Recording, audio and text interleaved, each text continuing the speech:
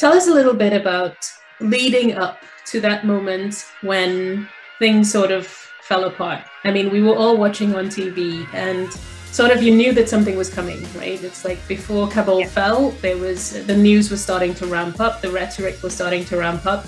Kabul fell on the 15th of August, and at that point I had already told management, and I already told myself, I prepared myself that I was going to stay and that I was going to stay with my team and I was going to support them. And what happened that week is there was just this explosion in the media of what was happening at the airports with children going over the gate, people falling off planes. It was a scene of horror. It was terrible what was happening. And I got a lot of support from friends and family. It also caused me an incredible amount of stress because a lot of the questions were, when are you evacuating? Or have you been evacuated? And I wasn't planning on being evacuated. My name is Catherine Ann Byam, and I'm your host. What's your purpose, and how does it integrate with sustaining life itself? For some of us, this question is a deep ache that we spend a lifetime trying to find, perhaps shifting direction as we learn and grow from one path to another. For many of us, our children give us a clear definition. Providing for them becomes our reason for being. For others, it's about enjoying the present moment, ever so fleeting and ever so beautiful. For still others, it can be financial, status, contribution, or impact. In this podcast, my guest and I will share with you tips, ideas, and methods on how to build a career that integrates with who you are and the life you want to lead. We will explore the social foundation on which to build your transition and an ecological ceiling above which we need not climb so that we live not just for ourselves, but for our collective ability to thrive. Welcome to the Purpose-Driven Career Podcast, Do What Matters. This interview was first recorded in August 2021, and it is available on YouTube on my channel, Courageous Career Club. This is a really interesting episode about humanitarian work and understanding how it is experienced by the people who live it. Kirsten works for the ICRC. I will let her tell you more about what she does. Kirsten, welcome to the show. Thank you very much. I'm very excited to be here. Tell us a little bit about what you do at the moment for the ICRC in Afghanistan. Yes, so I am currently the supply chain manager. I started the mission in April 2021. So, I won't get into too much logistics terms, but basically just making sure that all of our medical and non-medical stock gets there on time and in full so that we can support the various programs in Afghanistan. This is really, really essential work. And I know that what we've experienced looking at the TV for the last month or two around Afghanistan and what you've experienced in the period of time from April till now, probably very different. I'd love to know a little bit about the journey and sort of your entry into Afghanistan, what that experience was like for you, what that transition was like for you, because I understand you were coming from Jordan, you were coming from an assignment from Jordan at the time. Yep. If you can tell us a little bit about what that transition and experience was like for you when you got into Afghanistan the first time.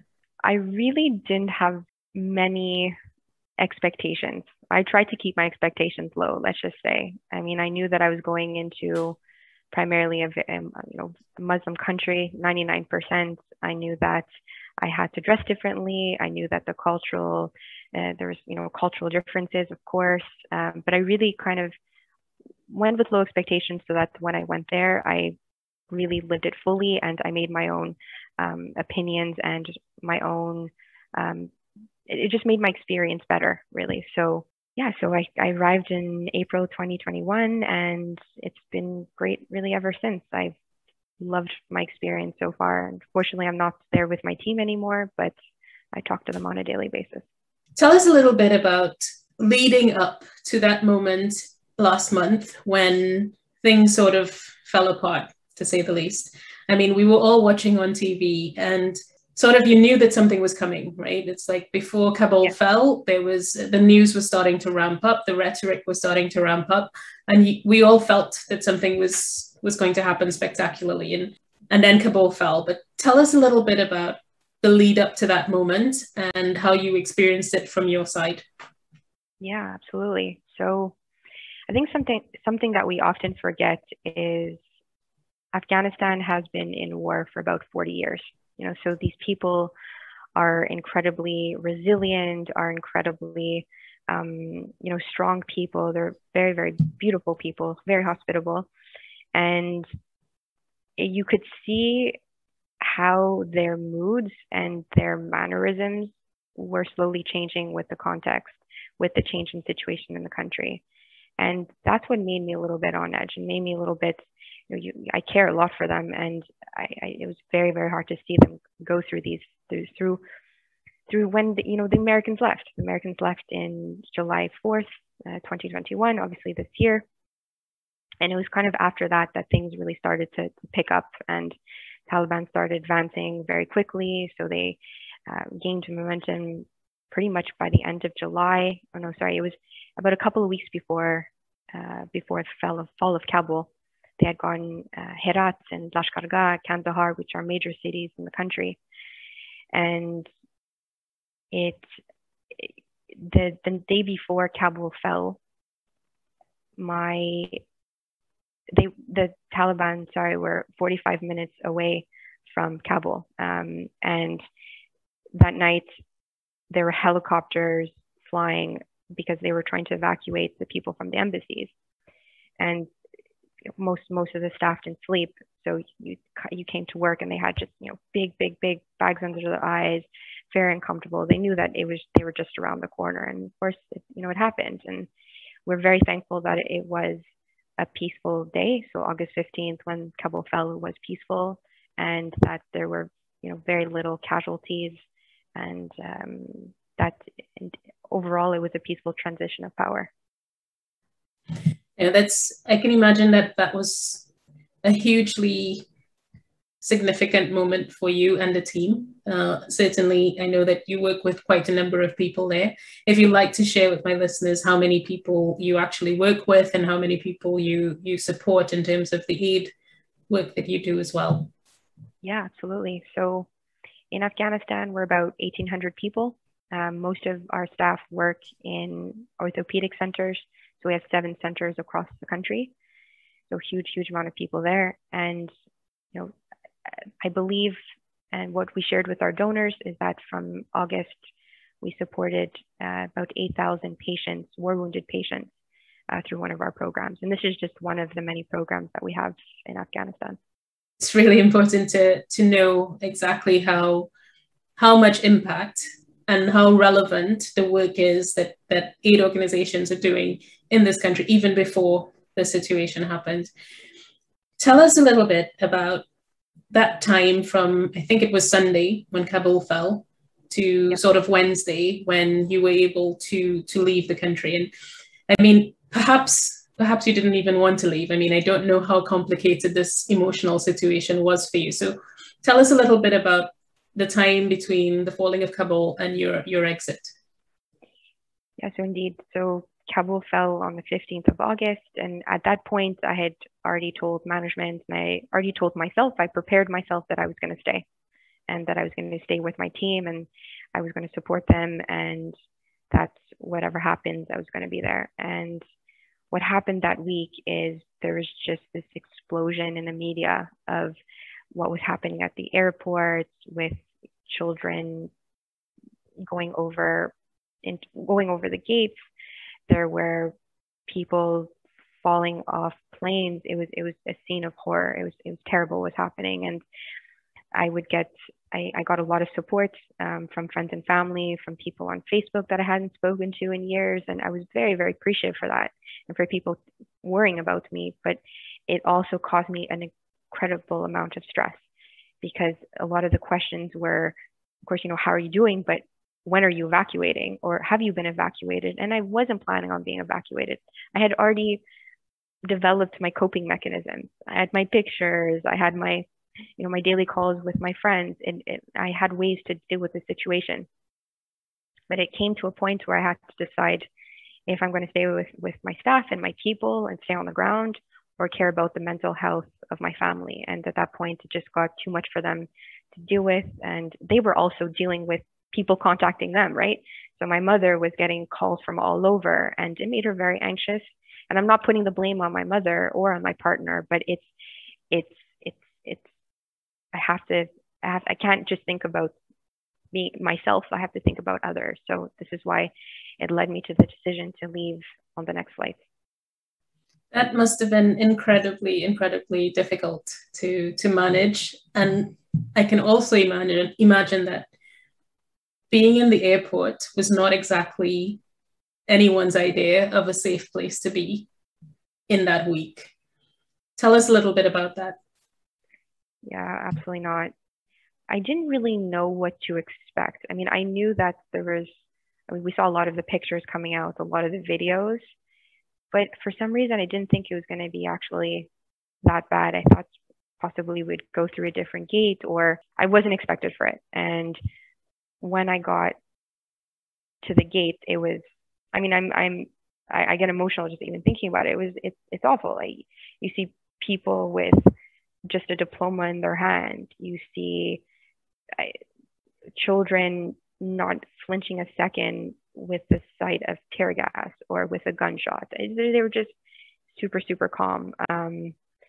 You have, women, children crying, and I'm really not exaggerating. That was the sight at the airport, and it felt very uncomfortable as a humanitarian, as a international person, to be able to get on a flight that day. So that's really all I want to say. It was very uncomfortable leaving, and I'm still dealing with it to this day. Yeah. I mean, I can imagine that you would have built quite a bond with your team by that time. You've been there already for 4 months. Tell me a little bit about culturally what it was like to sort of transition into this new culture. Tell me a little bit about how you experienced that and what you miss probably the most now that you're in Tashkent. So, I mean, to prepare for the different culture, we get a briefing. I mean, we do get a nice form or a nice piece of paper where it's written all the main things you need to know, but it's really once you're in the context and once you're really living with the people that you experience things much differently. And that was actually a key thing for me, is to develop trust through cultural norms. So things like drinking tea in the morning for a good hour, like not an hour every morning, but like a good chunk of time to talk about their families or talk about what they did on the weekend, what books they're reading, whatever conversation. And then to sit on the floor when we're having lunch, that's how they eat. That's how they eat their meals, or to eat jigar, which is liver. They love to eat that for breakfast. So I really enjoyed living through those different different customs. Another thing that I vividly remember is when someone passes away in Afghan culture, or in Islam really, is people get together. So at this time there was a lot of COVID cases. There was a huge spike in cases, probably around July, so a few months into my mission. So we're seeing a lot of, unfortunately, deaths in the compounds and family members. So frequently we would all get together and there's someone chanting the Quran, and it was just a really beautiful moment to, even if you didn't know that person, but to pay their respects.